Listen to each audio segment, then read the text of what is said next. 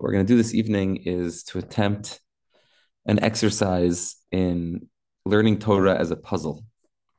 That's what I get to do a fair amount uh, in yeshiva itself. That's really my main my main exercise, whether it's teaching Chumash or Gemara or Halacha. I try to present the Torah as a puzzle that we're trying to put together. And I guess before we really enter, and this is a great exercise and a great example of this methodology of teaching, which may be somewhat unfamiliar. Normally, a standard shiur is something where someone asks a question and they give an answer. And instead, I would invite our audience here and those who are watching the recording afterwards to think of the exercise of Torah study as an encounter with these various puzzle pieces that are the different sources that are on the source sheet, and an attempt to reconfigure them back together. Now, the truth is that I put these sources on the source sheet, but on a certain level, in a certain register of studying Torah, there's a way of looking at Torah texts where it doesn't really matter what's on the source sheet. Everything fits together. Everything can fit together. And there's a tale, which I guess I'll start with as a good opening. They say that the father of the Musar movement, the founder of the Musar movement, Rav Yisrael Salanter, used to go from yeshiva to yeshiva, and he would give a shiur klali. He would give a sort of general class on some major topic in the Talmud, whatever the particular Masechta tractate that the yeshiva was studying. He would give like a blowout shiur, kind of covering all of the various topics that they were studying, and he would usually send a list of sources for the students to prepare before he arrived at the yeshiva. And there was one particular yeshiva that maybe, I guess, needed some studying of Musar more than others based on the story. But two of the fellows in the yeshiva decided to pull a prank on Rav Yisrael Salanter. They said, "We don't want this the self-help stuff, this Musar stuff, which is really a form of Torah study that's aimed in a very direct and sometimes not even very deep, just a very direct and blunt attempt at correcting character flaws and behavior." And Rav Yisrael Salanter sent ahead the makoros, the sources for the students to study ahead of time. And when these two students got their hands on the sources before, I guess, anybody else came into the beit midrash, they quickly jotted down on a piece of paper a whole different host of different sources, a list of entirely different sources, and hung it up on the bulletin board for everybody to study. And the days leading up to Rav Yisrael Salanter's visit, the students started preparing these sources and having a lot of difficulty trying to figure out what in the world these sources have to do with each other, these disparate sources throughout the entire Talmud. When Rav Yisrael Salanter came, he walked into the classroom or into the study hall and took one look at the source sheet that was in front of him and realized that something was decidedly off. And he composed himself and sort of sat there looking at the crowd and looking back at the source sheet. And about 5 minutes elapsed of this somewhat strained silence, and then Rav Yisrael Salanter just began speaking, and he took source number one and source number two and source number three and source number four, and he carefully and like a master surgeon wove all these pieces together in a way that he gave this brilliant shiur. And afterwards, he presented the reason why he had really come, which is what he used to do all the time. He would present his discourse, his lecture, and at the end, he would say, it's really important to study Musar, and we should increase the starim, the various times that are allotted for the study of Musar, and said thank you, and was ready to go on his way. These two students who had pulled the prank came running over to him, realizing that they'd made a terrible error about the level of stature of scholarship of this great rabbi. And they begged his forgiveness. They said, "Please forgive us. We're so sorry for trying to pull this prank on you. We didn't realize how important this is. We're going to dedicate ourselves to the study of Musar, and please forgive us for this terrible crime of trying to embarrass you in public." And Rav Yisrael Salanter, and they said, "We don't know how you did it. You pulled off giving this remarkable shiur after just 5 minutes of studying the sources, and you were able to somehow in those 5 minutes put it all together." So Rav Yisrael Salanter looked at them and he said, "I forgive you, but you should just know that the 5 minutes that I spent up there were not trying to put the sources together. The 5 minutes that I stood up there was trying to have an inner dialogue with myself, an inner battle with myself, to try to figure out whether or not I was giving the shiur just to show you that I could do it. Meaning, was this just my own ego trip to try to show you that even though you tried to fool me, I knew something had happened. And I was struggling with, am I trying to make a point here? Or am I trying to really do what I came here to do, which was to share the importance of studying Musar? And in order to do that, I needed to give a shiur in order to. And after 5 minutes of wrestling with myself, which is what a master Baal Musar does, what a person who's really working on their inner character does, after 5 minutes, I simply looked at the sources and was able to put everything together, because the truth is, and this is what he said, that somebody who knows how to sail the sea of the Talmud, that was the language that he used, someone who knows how to sail the sea of the Talmud, it doesn't really matter very much what sources are there, because everything is all connected to each other. And so what we'll try to do in this short session that we have together over the next 40 minutes or so is to attempt to put together some of these puzzle pieces in a way that obviously I had the luxury of hand selecting the pieces, but as I think you'll agree, the sources don't necessarily on the surface have anything to do with each other. And we're going to do an exercise in what in mathematics is called the transitive property. That in math, there's a basic rule, which is used in calculus and other higher forms of math, that if A equals B and B equals C, then A equals C. And so one of the ways of studying Torah is to simply make a string of several different ideas. And if A equals B and then B equals C, even though A and C don't seem to have anything to do with one another, we might have to force ourselves to try to figure out what the connection is between A and C, because all of a sudden we've seen that these two puzzle pieces fit together and these two puzzle pieces fit together. Then obviously there's some continuum that leads puzzle piece A to puzzle piece C.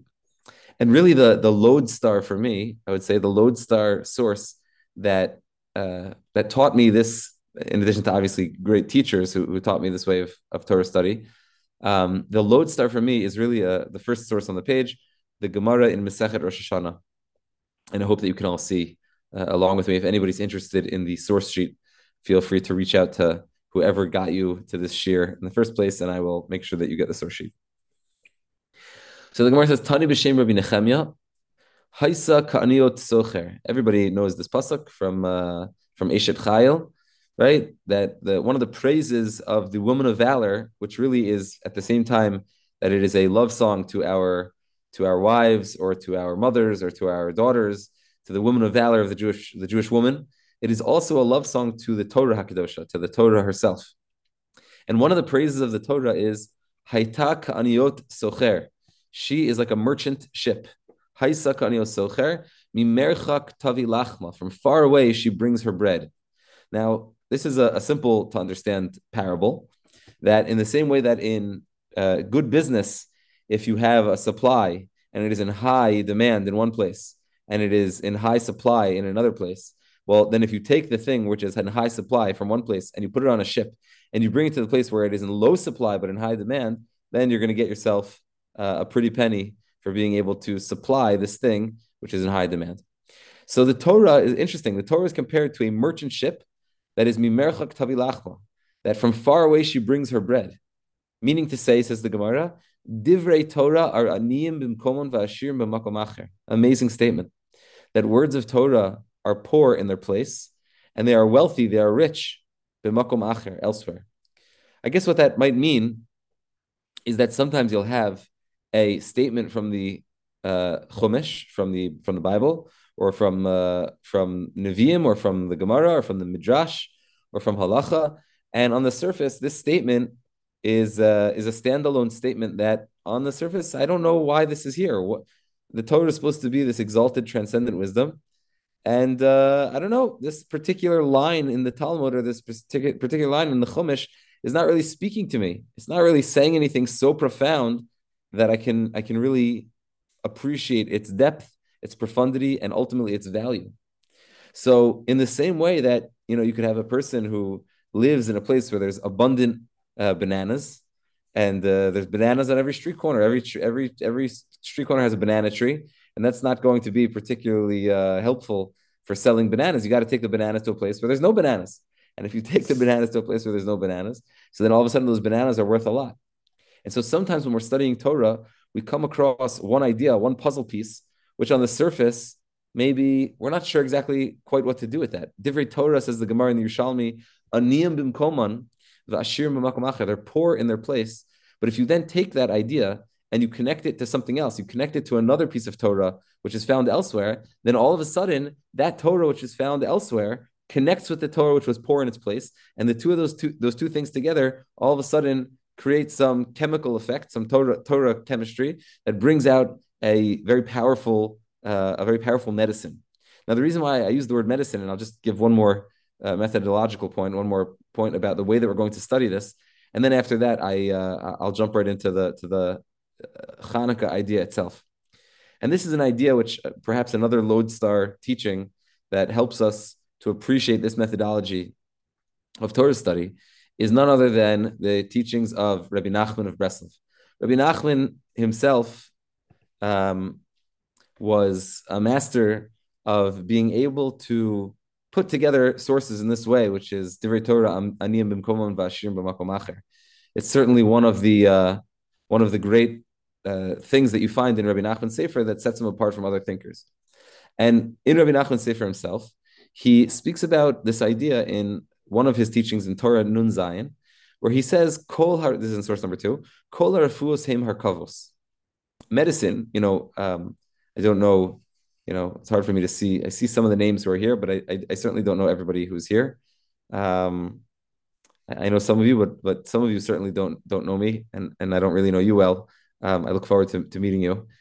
But a number of years ago, I've been in Orayta, Baruch Hashem, for about 10 years. And several of those years, 2 of those years, intermittently, I was in the United States getting treatment for T-cell lymphoma, which is a pretty serious diagnosis. And before I started treatment, I actually went to a Chinese medicine man in what is affectionately referred to as Chinatown in Manhattan. And he asked me to put out my wrist, and he took my pulse, and he asked me to stick out my tongue, and I stuck out my tongue. And then he took out a piece of paper, and that was it. That was the whole exam. And then he asked me a few questions. And then he took out a piece of paper, and he started writing down different herbs on a piece of paper. And he said, take this to the fellow who's in the front by the desk. And in the front, there was this big wall, kind of like a big wall of Sfarim, except it had like little drawers and a ladder that would like a library ladder that could like move along the thing. And this guy was just jumping up and down the ladder, running up and down the ladder, grabbing little things from this drawer and that drawer and throwing them into a bag together. And then the medicine man came out himself, and he made this big mixture of teas of different herbs that he told me to drink at X or Y intervals. And this is what Rabbi Nachman says, Kol harafuos him harkavos. Medicine, even nowadays, even more advanced pharmaceuticals, in more classical Western medicine, is, you can look at the bottle of any type of medicine, you'll see the active ingredients and the inactive ingredients. Medicine is basically a mixture of various different chemicals, synthetic or herbs. And basically what you do is you take some herb, and you weigh it or measure it at a certain volume. The kach shoklin kamaminim, and then you take a few of these different herbs. You mix them all together. When you do that, you make a medicine which hopefully will heal the person from their stomachache or their headache or whatever illness they have. This will help a person who is sick to become healed. And therefore, that's why you need a good doctor. You need a good pharmacist who knows which compounds, which medicines, which herbs go well together and which herbs do not go well together. That when you know how to put the right things together, you can effectively heal the person without negative side effects and with a maximum amount of healing.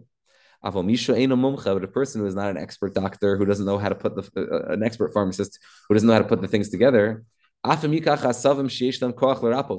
even if you take certain herbs that have a healing power, they're not going to work in the right way. Because if you take one compound that's like this and another compound like this, and they cancel each other out, or you didn't put the right amount, it could have negative side effects. It could have it could not have the positive effect that you intended because it's not in the right measurement. And says Rabbi Nachman amazingly that the same thing is true of Torah study, that a person needs a master teacher.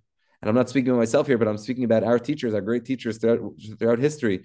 The great teachers of the Jewish people throughout history who've known the secret of taking a pasuk here and a midrash here and a small statement of the Talmud here and another statement from the Shulchan Aruch, and to mix all of that together, to mix all that together in a way where you make a proper harkava, a proper medicine.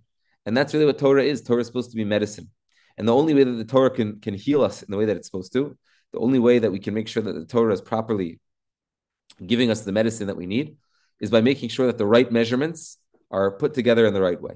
So let's try an exercise in experimenting with this methodology of Torah study, where we're taking different puzzle pieces or different compound medicines and putting them together in a way which is absolutely remarkable. And hopefully, the ultimate goal of Torah study is not just to heal ourselves up here, to give ourselves some interesting food for thought to think about, but really that it should go from here down into here. It should go into our hearts, and it should change us and to make us into better practitioners of life, which is the goal of Torah study. Torah is called Torah Chaim. It's called the Torah of life, and it's supposed to make us better, more effective livers in the world. So let's jump right in. And again, like I said, I'm going to try to move fast, and I spent about 10 minutes on the introduction, so that leaves us with about a half hour remaining. Okay, so in source number 3, we have the beginning of our puzzle piece. You see that the title of this class is Chanukah. So obviously, we're going to talk about Chanukah. Grease, as in not the stuff that is on the bottom of your pot after you've made chicken soup. Grease, the Yavan, the nation. Copper thighs, which I guess is really 2 things. Copper, as in the alloy metal known as copper. Thighs, as in what I am sitting on right now, my thighs. And the secret of bowing. So we're going to see if we can try to string some of these things together. But in order to begin, we need to start with a little bit of a mystery. There is a Gemara, there's a pasuk, a story even, in Sefer Daniel that refers to the dream of Nebuchadnezzar. Nebuchadnezzar has a terrible nightmare. You know what? I'm going to stop share here for a second just so that I can see more of your faces and we could see each other for a minute to tell this story. Nebuchadnezzar has a terrible Ben Schiff. No way. Nebuchadnezzar has this terrible nightmare. And in his nightmare, he sees this mifletzet, this monster. And the monster is made up of different things. The head of the monster and the arms and the torso of the monster are made of something else. And the hips and the thighs, all they're going down to the knees, is made up of a third material. And then the ankles and the lower leg and the feet are made up of a fourth and fifth material, a mixture of these 2 materials together.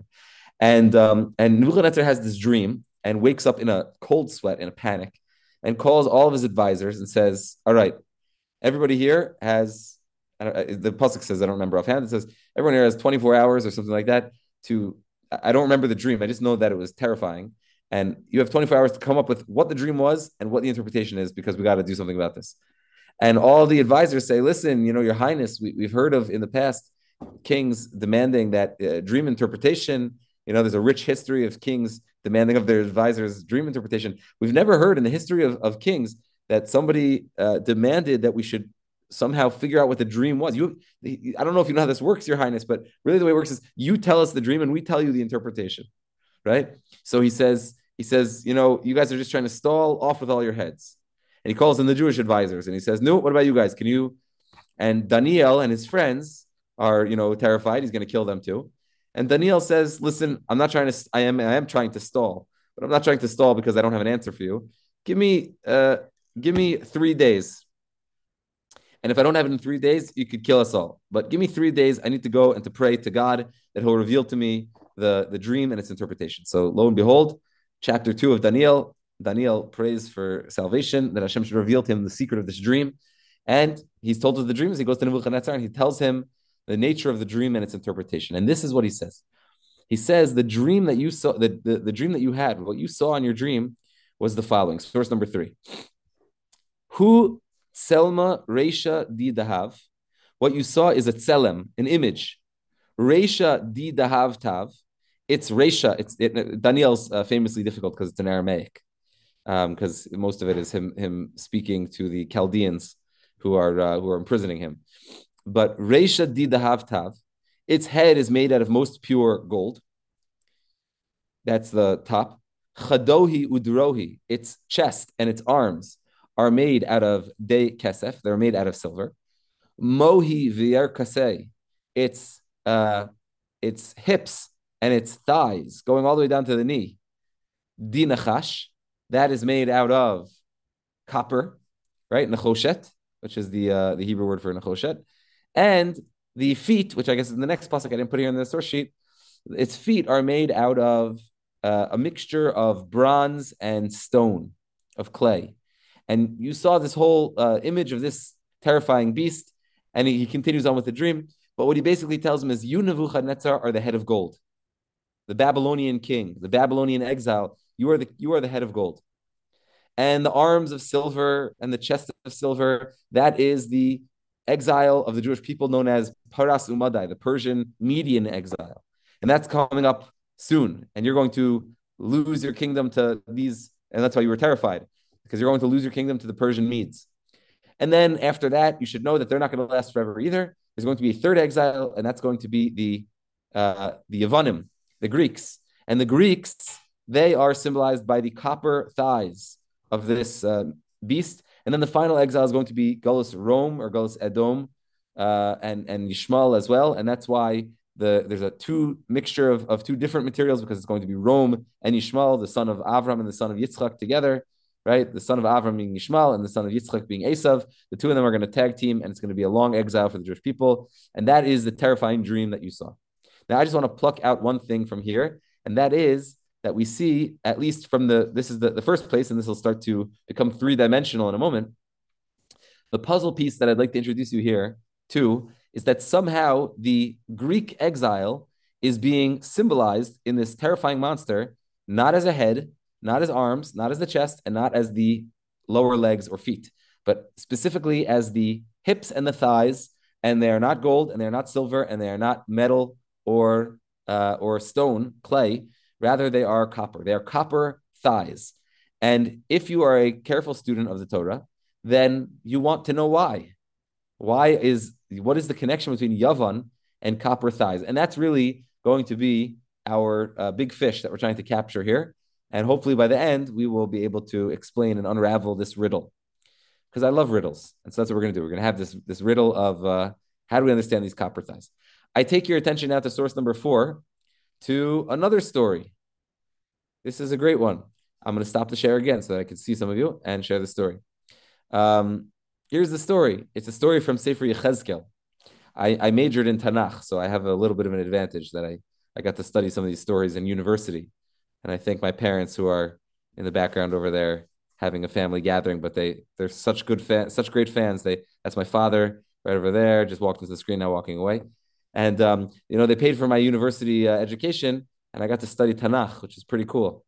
And I'm grateful to them for that. Anyway, so in Sefer Yechezkel, there's a remarkable story. And that is the following. It's not such a subtle mashal. Okay, Yechezkel, now, like many of the prophets of the Jewish people, the prophets of the Jewish people were not only prophets to the Jews, but they were prophets to the non-Jews as well. And Yechezkel is given a prophecy to go speak to the people of Tzur. Tzur is the city that is known as Tyre, Tyre, Tzur. And it is a port city near Damascus, part of Damascus. And here's the not so subtle mashal, which Yechezkel is told to go tell the people of Tzur. This is what he's told. He says, go tell the people of Tzur that once upon a time, there was a boat. And the boat's name was not the Nina, the Pinta, or the Santa Maria. The boat's name was Tzur.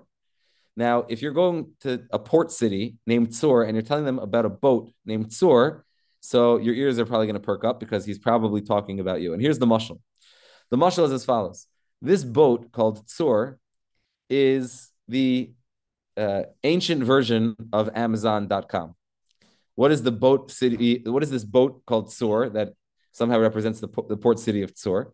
Well, Tzur, being a port city, would have all of the nations in the surrounding area come and deliver their goods to the Amazon warehouse known as Tzur. And Tzur would then, as a port city, send it out to all the different places. We were talking before about Haisa Ka'anios Socher. Well, Tzur was this port city that had this ability to transport, the Swiss watches and the German cars or maybe people like chocolate from Switzerland better, and the Intel chips from China and all the different things. Every country has its inyan. And and Tzur was this port city that would transport everything to the proper places. Now, Yechezkel is told to go tell the people of Tzur, once upon a time there was a boat named Tzur, and it was in the middle of the Lev Hayam, it was in the middle of the ocean. And something terrible happened. You know what happened? Well, this nation came and they loaded it up with this goods, and this nation came and loaded up with a different goods, and this one loaded up with a third and a fourth and a fifth and a sixth and a seventh, and all these different nations came and loaded up their national pride goods, and the ship got so heavy that it sunk. End of mashal. Yechezkel then turns to the people of Tzur and says to them, Chevra, if you don't do tshuva, if you don't stop becoming so obsessed with conspicuous consumption, with eat, live, and be merry because tomorrow we'll die, and everything is just about having and having and having, your boat's going to sink. You're not paying any attention to the being of life, and you're only paying attention to the having of life. You're not paying attention to the people around you and to the quality of the moral fiber of your character, and you're only paying attention to the stuffing your pockets with more and more stuff, and it's going to lead to your ruin if you don't turn the ship around, if you don't let off some of the physicality. So if you look there, you have an amazing window into all the different nations of the world and their national character. You have an amazing window into what are the special goods and services of every nation. And wouldn't you know it, in source number 4, Yavan, right, who is Greek, that's the Greek who are represented by the copper thighs. They are Hema Rochlayich B'Nefesh Adam U'B'Klei Nechoshes. Their national metal, what they peddle in, where's their Rochlayich, which means they're merchants. They are merchants in, and what they peddle in is they peddle in Klei Nechoshes. That is not only, so now we understand, we answered our first question sort of. Why is it that copper is a good material to represent the Greeks by? Well, that happens to be their national metal, that they have a rich supply. Like you might want to say that if you were trying to make a mashal about Saudi Arabia, you might use the parable of oil in some way, just like the boat is used for tzur. Well, Nechoshes is a really good parable for Yavan because that is their primary goods that they transport around the world. Okay, so that's another check on our box of this idea that Yavan is somehow connected to copper. Let's go for one more. There is a nevuah in Zechariah, in Perek Vav of Zechariah. Zechariah is also a very difficult sefer. Stop share again. Zechariah is a very difficult sefer because it's the end of prophecy. The Ibn Ezra in his Hakdamah to Zechariah points out that because this is the end of the prophetic Tekufa, it's the end of the prophetic period. So you know how it is, like when the water's, when you're starting to run out of water in the hot urn on Shabbos, and it's like starting to drip a little bit. It's not so strong current. So Zechariah's nevuah is not super, not super strong, and that's evidenced by the fact that it's a very difficult sefer. Because if nevuah is very strong, like Moshe Rabbeinu's nevuah is very strong, what happens with Moshe Rabbeinu's nevuah? Moshe Rabbeinu's nevuah is something like Vayidaber Hashem al Moshe lemor, do this or do that. Right? It's super clear. Hashem said to Moshe, do this. Then all of a sudden you get to other Nevi'im and they start to give these mashalim and these parables and they at least explain their parables. But then you get to Chagai, Zechariah, and Malachi, which are the last prophets, and the faucet is sort of starting to turn off, and it's those last few drops, before it stops, putting out the prophecy altogether. And all of a sudden, the prophecies are wild prophecies. Now, somebody who's a novice might look at those prophecies and say, wow, these are like very high prophecies because they're so esoteric. But the truth is, the Ibn Ezra says that the reason that they're so esoteric is because Zechariah himself didn't understand the prophecies. Zechariah was getting these prophetic, stories or images, and he didn't know how to interpret them entirely. So says the Ibn Ezra, good luck to me trying to write this commentary, because if Zechariah didn't know what he was talking about, then how can I possibly have any clue what he's talking about? But then he says, but I do have an advantage. And my advantage is that having experienced about 2,000 years of history, or almost 3,000 years of history since Zechariah said these nevuos, I stand a better chance of knowing what he's talking about, because I can look back at history and say, oh, this corresponds to that. And there's various things that I can maybe link what Zechariah was saying that maybe he himself didn't understand. But now that some of these events have happened, it's possible that I can then go back and try to interpret what he was trying to say. So there's a very famous nevuah of Zechariah. It's actually a very famous nevuah of another religion that took lots of ideas from Judaism. They fancied for themselves an Old Testament and a New Testament.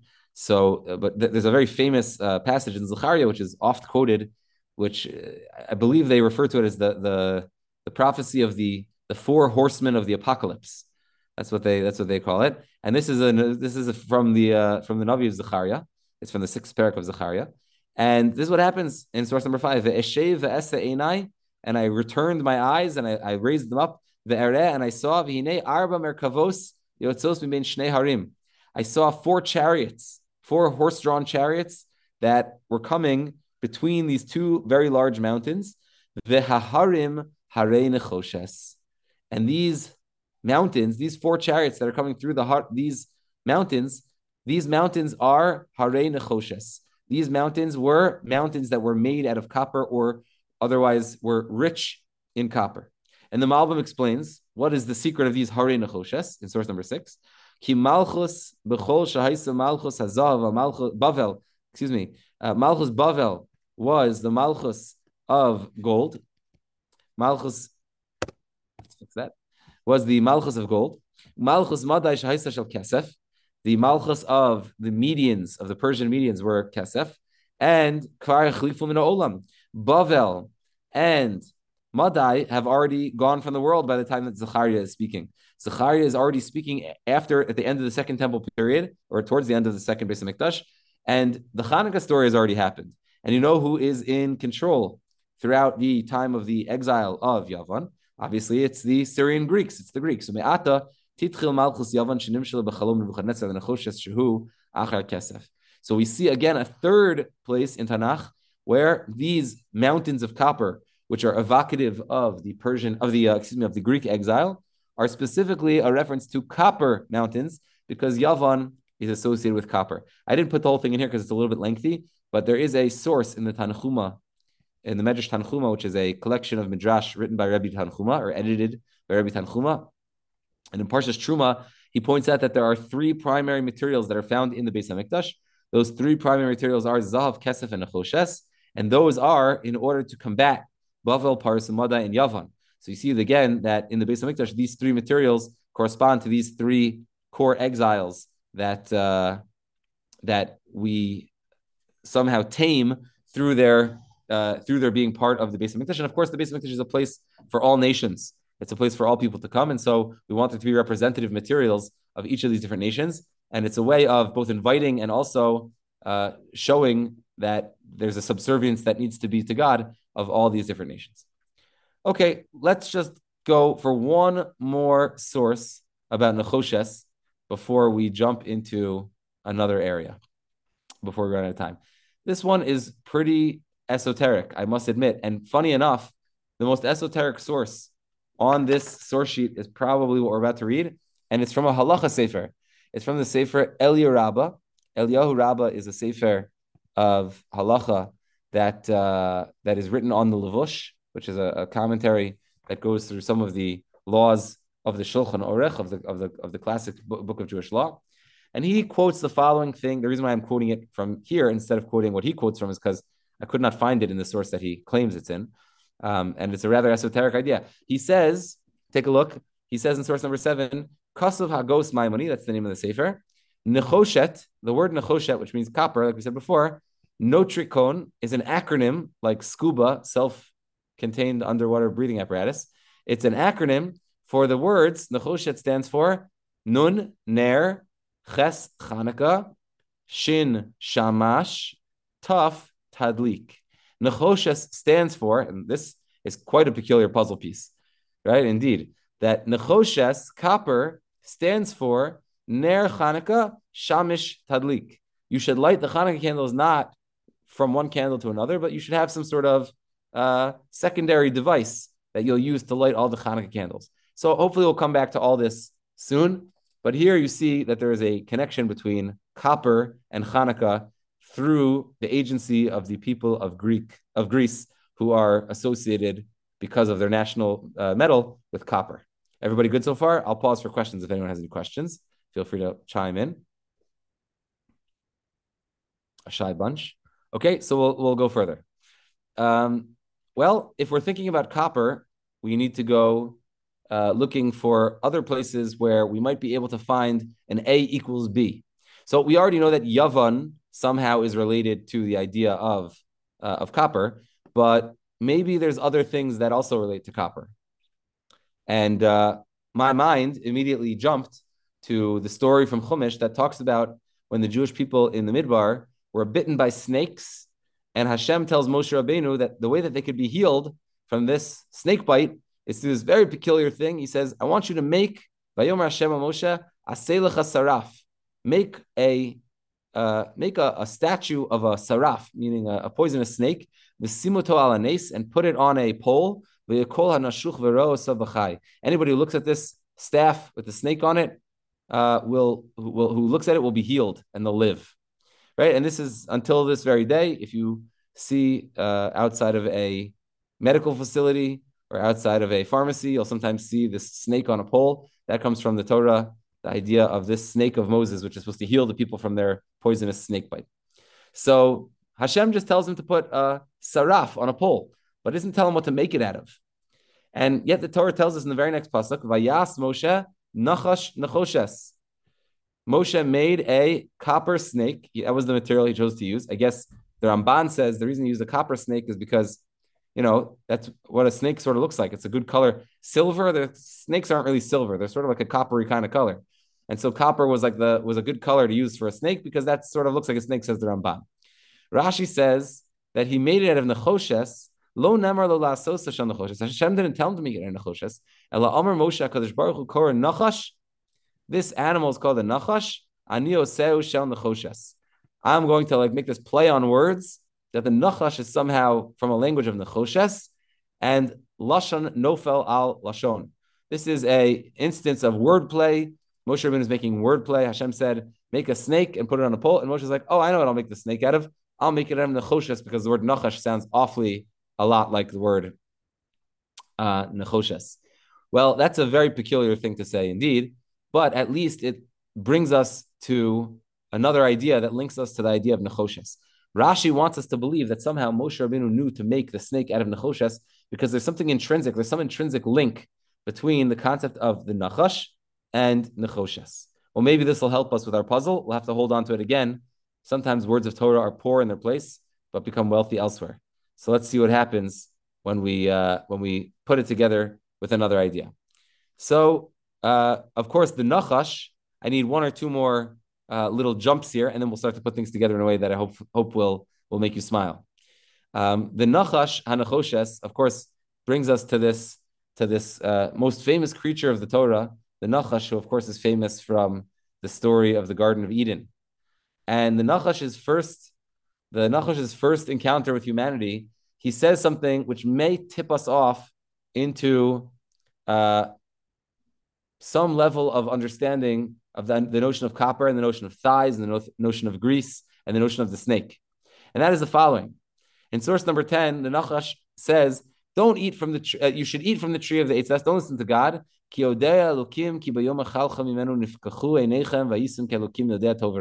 Don't listen to God. You can eat from the tree of knowledge of good and evil, because I'm telling you, on the day that you do that, you actually will become like God yourself, and you'll be able to create worlds of your own. In other words, if I had to summarize what the slander of the Nachash is, I would say that the Nachash's primary slander is that the Nachash wants to claim that it's better to be independent than to be dependent. Don't be dependent on God. God is the one who wants you to be dependent on him. He created a world with all these rules, but live in your own world where you don't have to be dependent on anyone. If you eat from this tree, you'll be able to create your own world, and you'll be able to enjoy your own independence. And that way you don't have to suffer God's rules, and you don't have to say thank you or please, right? You'll just be on your own, Lord of the Flies. You'll be able to, rule the island by yourself. And that's so much better than being stuck under the rulership of God, who's going to have all these rules. You're going to always have to say thank you and please and all these different things. Now, strangely enough, this idea that the Nachash is an ingrate, is ungrateful, and wants this sense of independence, wants this sense of being able to do things for himself and not having to say thank you or to depend on anybody else, create your own world instead of depending on someone else's world, is solidified in a Gemara in Bava Kama in source number 11. The Gemara says something very peculiar, and now things will start to shape up a little. It says, Shidro shel Adam la'achar shiva shanim, nasen nachash. After 7 years, in 7-year intervals, or possibly according to one Girsa in the Gemara, after 70 years, a person's spine will become snake-like, right? Their spine will become crooked. Vahani mili, and that will only happen to a person delo kara b'modim. That will specifically happen to a person if they do not bow during modim. Anybody who refuses to bow down during modim, to lower their spine, well, mida keneged mida, because you weren't willing to bend your spine is going to bend this way because you weren't willing to bend this way and to show something. Now, what's the idea of modim? This fits very nicely with that. We can understand why your spine will turn into a snake, because if the snake is the one who, from the very beginning of time, did not want Adam and Chava to be modeh to Hashem and to be able to say, "Thank you for giving me this garden. Thank you for giving me all these trees, and I can have all of them that I want, but I just have this one little caveat that I can't eat this one tree, and I have to acknowledge and to admit that really this all comes from you, Hashem." Well, the snake could not do such a thing, and so therefore it makes a lot of sense that a person who refuses to bow during modim shares this character with the snake, and the punishment, mida keneged mida, is that their spine starts to become a little swervy. Now, this is amazing, because the Sfas Emes pulls an amazing move that takes a bunch of different pieces and puts them together in a way which is quite remarkable indeed. In source number 12, the Sfas Emes writes, in the name of his grandfather, we know that the Malchus of Yavan, the Greek exile, Nemar v'yarkasei d'nechash. It says about the Greek exile that they are made out of thighs of copper. Their thighs are made of copper. If your thighs and your hips, right? It's the chest and the arms, and then the thighs and the hips. If you're going all the way down towards the knees and past the knees, it's just the lower calf and the lower feet that are the final exile. So basically, the Greek exile corresponds to copper thighs that start from the place of the hip, go all the way down the thigh, all the way down to the knee, to the place where the knee joins with the kneecap. Now, I don't know about you, but if you had thighs and hips and knees that were made out of metal, it would be very, very difficult to bow, I would think. And it's not my thinking, it's the Sfas Emes' thinking. The Sfas Emes says that it's specific that the Babylonian exile represents the head, and the Paras and Madai represents the hands, and Yavan specifically represents the inability to bow, trouble with bowing. And that is why they are related to the concept of nechoshes as well, which comes from the word of nachash, because the nachash is also incapable of bowing before the divine will. And therefore, we find that, you know what the celebration of Chanukah is really all about? The celebration of Chanukah is a time lahodos ulahalel. Hodot is from a lashon of modim. It means to bow and to acknowledge before God, to acknowledge one's dependency, to acknowledge the miraculous nature of the salvation of the Jewish people at times of war, as we're seeing right now. To just draw this into current events here for a moment, right? The remarkable nature of Hashem's hand in nature, how Hashem takes care of the Jewish people, and our absolute necessity, and not just the Jewish people writ large, but the tzaddikim who are managing the Jewish people, and the miracles that Hashem allows specifically at the hands of the tzaddikim to be able to bring salvation to the Jewish people. This is something that really we have to be modeh to Hashem. We have to acknowledge to Hashem when these miraculous things happen, and for that reason, Chanukah is really all about lahodos ulahalal, the opposite of a person who's unwilling to bow, the opposite of a person who's unwilling to be machriya at modim, the opposite of the snake who is unwilling to show that there's actually something quite beautiful and magnificent about being dependent on somebody else. And this is an amazing thing. You know, the word hoda'ah, I'll not read it inside for now in the interest of time, but in source number, if in case anybody wants the sources afterwards, in source number, I think it should be in here. Yeah, in source number 28, which I'm not going to read inside right now, Rav Yitzchak Hutner, who was one of the great Rosh Yeshiva who lived in Brooklyn, who was a very clever thinker, especially when it came to language, he says an interesting thing. He said, you know, the Hebrew word hoda'ah, which means to thank, actually has two meanings. In monetary law, lahodot means to admit something, right? Like if somebody claims that you owe them money and you're modeh, you acknowledge or admit that person is saying the truth and that you really do owe them that money, that's called hoda'as baldin. That's called the acknowledgement or the admittance of the person who's being claimed, of the claimant, of the person who's being claimed against, of the defendant. And Rav Hutner said that it's not a mistake that the word hoda means both to admit and to thank. And this is an amazing teaching, because every time a person says thank you to another person, what they're actually saying is, I admit that I could not have done this without you.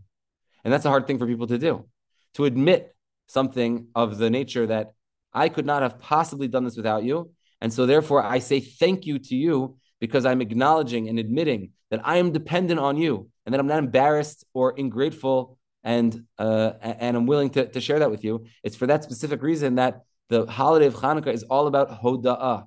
Hoda'ah means admission and acknowledgement, and at the same time, it also means thanks. And the two of those come together in a beautiful way when we think about the word dependency.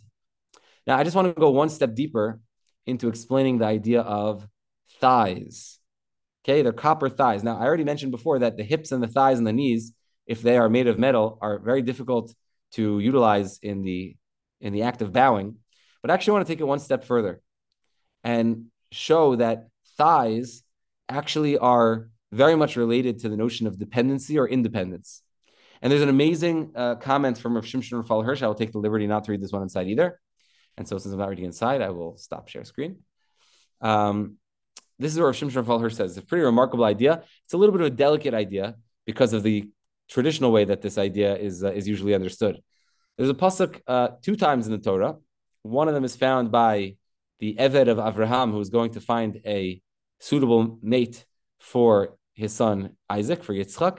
And the other time is when Yaakov Avinu, when Jacob is going to graduate from this world, and he asks his son Yosef to promise that he'll bury him in the land of Israel.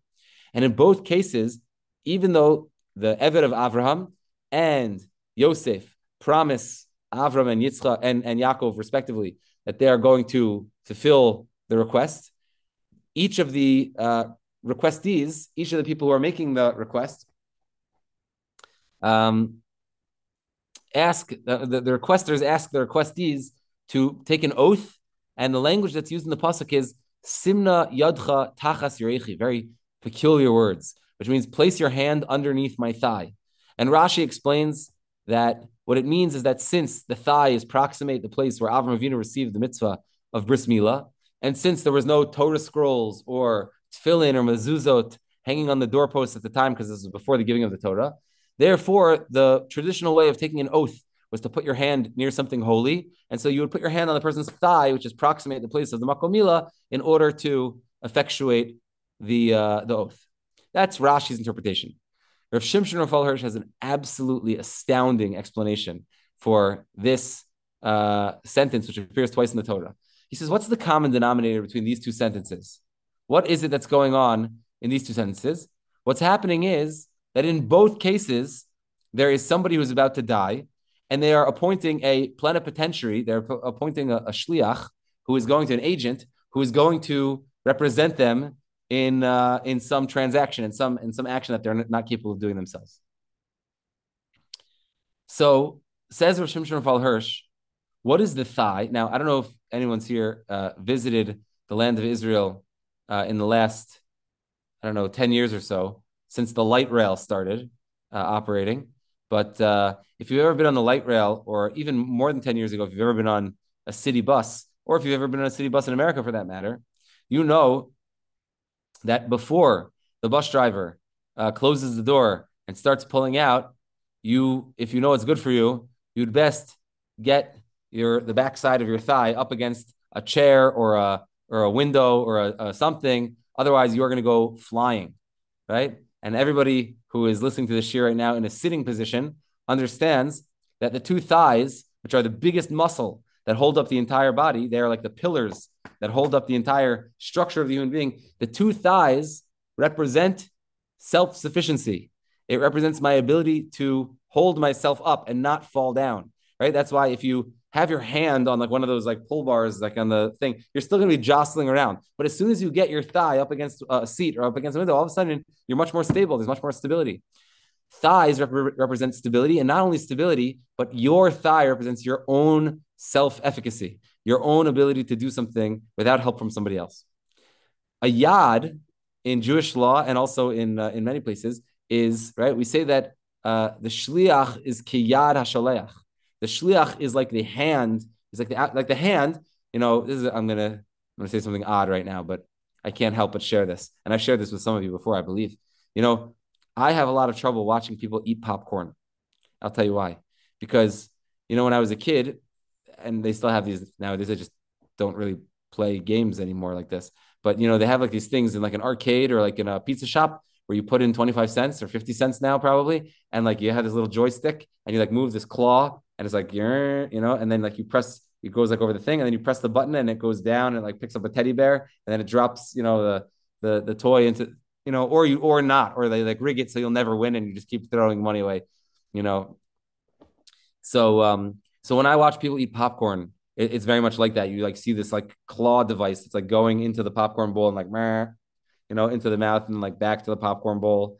And it's like this very funny, like all of a sudden the hand just becomes this externalized force of trying to take my will and action and make it actionable, right? The hand is this like agent of my will, which is the reason why Netilas Yadayim is specifically by the hands, because it's my agent of my will to the outside world. Now let's run that through the psukim again. Avraham asks his Eved, and Yaakov demands of his son Yosef, Simna yadcha tachas irechi. Let's add one last little bit here, and then we only have like 6 minutes left, so we're going to have to hightail it to the end of the shiur.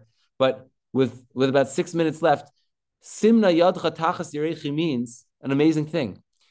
The word tachas doesn't only mean under geographically, but it also means like instead of.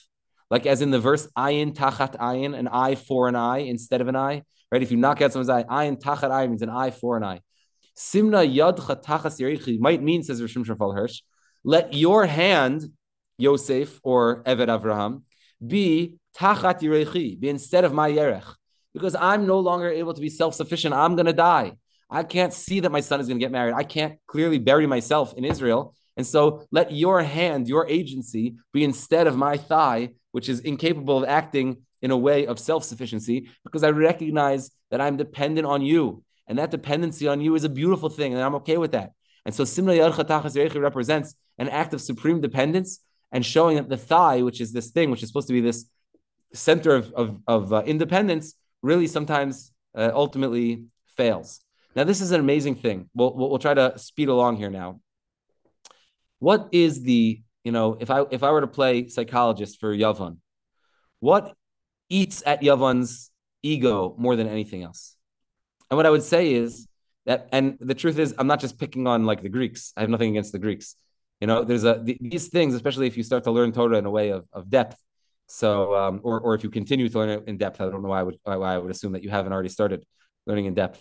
But if you learn Torah in a way of depth, then what happens is that you realize that there is a Greece and a Bavel and an Edom and an Ishmael and an Avram and an Yitzchak and a Bilam and an Esav and a Nebuchadnezzar and a Daniel. All these people live inside of us on a certain level. These are archetypes of the personalities, and we have little aspects of these things running around inside of our psyche, and it's our job to attempt to manage them and to realize how we can deal with them. And so what I would suggest is that the primary psychological analysis that we could say about Yavan, about that Yavan inside of us and the people of Yavan, is that there's a part of us that doesn't feel very good about being dependent on other people.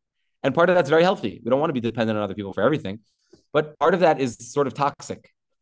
And the reason why they're so what's the word I'm looking for?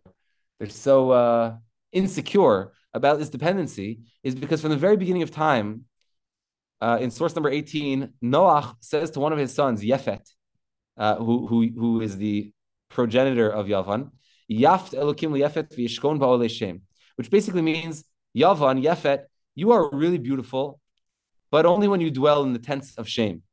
Meaning to say, there's something very beautiful about you, Yavan, but you need to be somehow curbed and somehow incorporated into the spiritual technology of the Semites, of the Semitic traditions.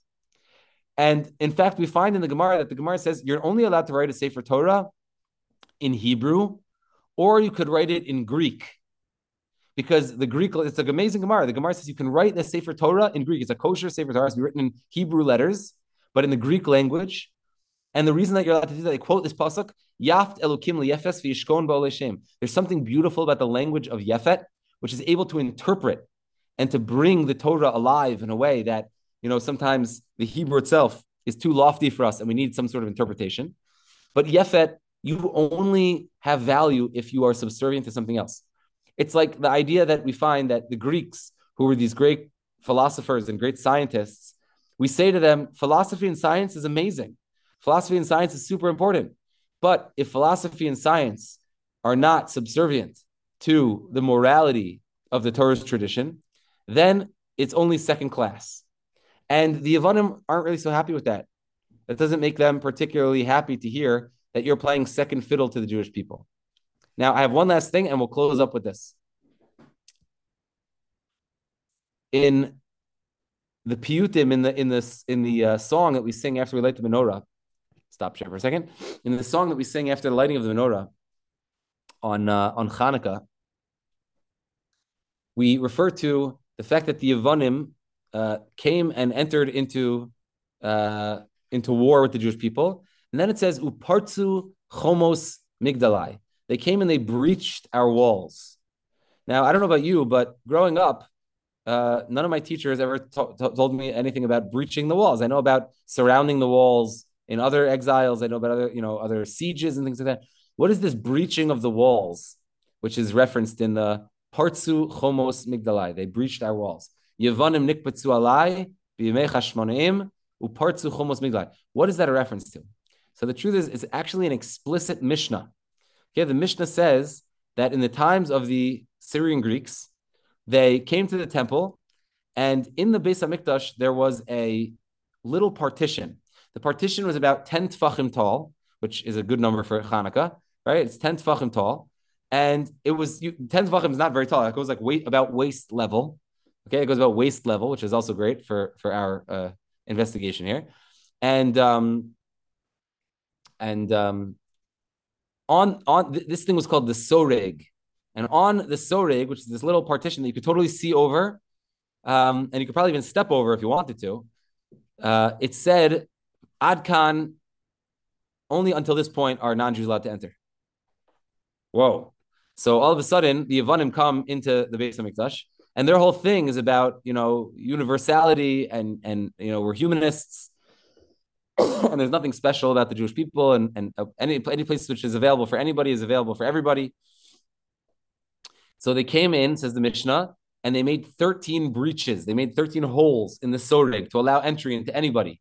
One for each of the 12 shvatim, and a 13th one for the rest of the world. In other words, this is not a special place just for you. This is a place, anybody can go into this place. And the truth is that we sort of believe that also. It's a base tefillah kol ha'amim. But just like there are places where Kohanim are allowed to go, and there's places where the Kohen Gadol is allowed to go, there are places where only Jews are allowed to go. Now, this is the amazing, I'd say this is the linchpin of the whole thing that puts everything together. And then we'll wrap it all up in a nice bow. The Mishnah continues and says that when the Chashmonaim came and they defeated the Greeks, and they came into the temple and they saw these breaches in the walls, and they were devastated by the breaches. The Mishnah says they patched up all the breaches, and then look what they did. I got to show you inside. It's just too good. Look what they did. They patched up each of the breaches in the wall, and then says the Mishnah, here we go. There's this wall called the soreg. It's 10 tefachim tall. The Yavan kings made 13 breaches. Chazru v'gadrum. The Chashmonaim came and they patched them up. The Gazru Kenegdam Shlosh Esrei Hishtachavayos. And they made a decree that anybody who passes by these breaches, Jew or non-Jew, has to fall on their face and do a Hishtachavayos, which means bow. Right? Because what were the Jewish people trying to teach the Yavanim? They were trying to teach the Yavanim, friends, you might think that being dependent on something else for holiness is a negative thing, but I want you to know and I want you to realize that you don't play second fiddle to the Jewish people. It's not like the Jewish people are the greatest and you're second to us, but all of us play second fiddle to Hashem. And that there's something beautiful about the human condition that we are able to acknowledge, and we could admit and thank Hashem that we are dependent on him, and it's something which we don't have to be ashamed of, and it's not something that we have to be afraid of acknowledging. And so the Yavanim think this gate is a place that's trying to keep us out and let the Jewish people in because the Jewish people think they're greater than us. By bowing by this gate, the Jewish people fall on the floor and say, this is not about us. This is about Hashem's house. This is not about us in particular. And we are here, just like you are here, to acknowledge our dependency on Hashem. Now, if we go back, we can put together a lot of these ideas. The copper thighs, I think we've already done pretty well with. The idea that Yavan relates to the idea of lahodos lahalel in the opposite and is unwilling to bow, and therefore the specific tikkun for them is that we make these 13 places of bowing. That there's a sense of wanting to be, that even Yavan themselves want to be independent of the Jewish people, that they want their thought processes to not be dependent on Jewish wisdom, to be able to put everything together in their own way. But and this is the idea of thighs. Thighs mean my own dependency on myself, and the copper thighs mean my inability to acknowledge that maybe I could be dependent on somebody else. Let's go back to that esoteric, and we'll end with this, that esoteric statement that we said before, that Nechoshes is Roshe Tevos, Ner Chanukah, Shamish Tadlik. Now, this is an amazing thing. Why is Nechoshet, copper, Roshe Tevos, Neros Chanukah, Shamash Tadlik? So this is unbelievable. It's because what do we say? We know, Hanero Talalu Kodashem, Ve'en Lanu Rishus Lishtamesh Bahem. The Nerot of Chanukah are so holy, we're not allowed to get any benefit from them. And the only way that we're allowed to get benefit from those Nerot Chanukah, the only way that the world can truly benefit from the Jewish people and from things that are holy is if there is a shamash. What's the shamash? The shamash is this non-holy candle, which is basically playing second fiddle to the rest of the candles of the menorah. But guess what? You can't even light the menorah without the shamash. The shamash is what allows us to benefit from the candles. In other words, you would think that the Jewish people think that they're better than the Yavanim. We acknowledge and we understand, we're willing to admit to you, just like we ask you to admit to us, that we can't possibly serve God without you because the Torah is way too high, it's way too lofty. If we didn't study science and philosophy and all of the other wisdoms of the world, it would be impossible. Like the Vilna Gaon said, that the 7 branches of the menorah themselves represent the 7 different branches of wisdom, music and art and science and philosophy. All these different branches of wisdom are all represented by the menorah. But in order for the menorah to be properly lit, for the menorah, which also represents Torah and Torah Sheba'al Peh, to be properly lit in a way where we're allowed to benefit from it, we need a shamash. We need a candle which is not sacred, which does not play the role of being the Kodesh Haim in order to allow us to benefit from all of the candles. And so Nechoshes, which is the national identity of Yavan, when we finally learn to incorporate that into a proper psychological rubric, and we're not embarrassed of the idea of being dependent, then we realize that in fact, Yavan's primary job is to teach us the importance of interdependency, of our ability to be dependent on one another, and to recognize that just like we can't understand anything or do anything without Hashem. Also, on a certain level, Hashem, once he created the world in the way that he did, he can't do anything without us. Hashem is waiting for us to take those final steps in order to fix the world. Hashem created man and woman, he created humanity, and then said, you guys have to finish the job. I started the job, but on the 7th day, I rest, and part of the resting is to say that you guys have to finish the job. So this is my presentation for this evening. I will end. Anybody who wants to sign off can sign off. I had a habit a number of years ago when I first put together some of these thoughts of ending my Torah classes, or just for myself. I didn't always share them, but trying to take an entire hour-long lecture and then to summarize it in a 10 to 15 line poem. And then I, just because I'm an interesting fellow, I also footnoted the poem so that you could see like what the allusions were in the poem. So if anybody wants any of the source sheets or just the poem, I'm happy to share it with you. If you're on a computer and you want to do a screenshot of it, I will put it up right now and I will read the poem for you. And then I wish everybody a wonderful evening. It's 10 o'clock here in the land of Israel. So I'm going to get ready to, start closing in for the night. And this is it. The poem is called The Splendor of Our Dependency. The splendor of our dependency. In Hebrew, the word splendor is hod, right? Which is from the word hoda'ah, right? There's something splendorous about being modeh, about being able to acknowledge and thank. I'm going to move this to the other side because I can't really see the whole. Okay. So it goes like this. There's some good, for the poetry buffs in the crowd, there's some good alliteration in the beginning. There's a lot of S's for the snake.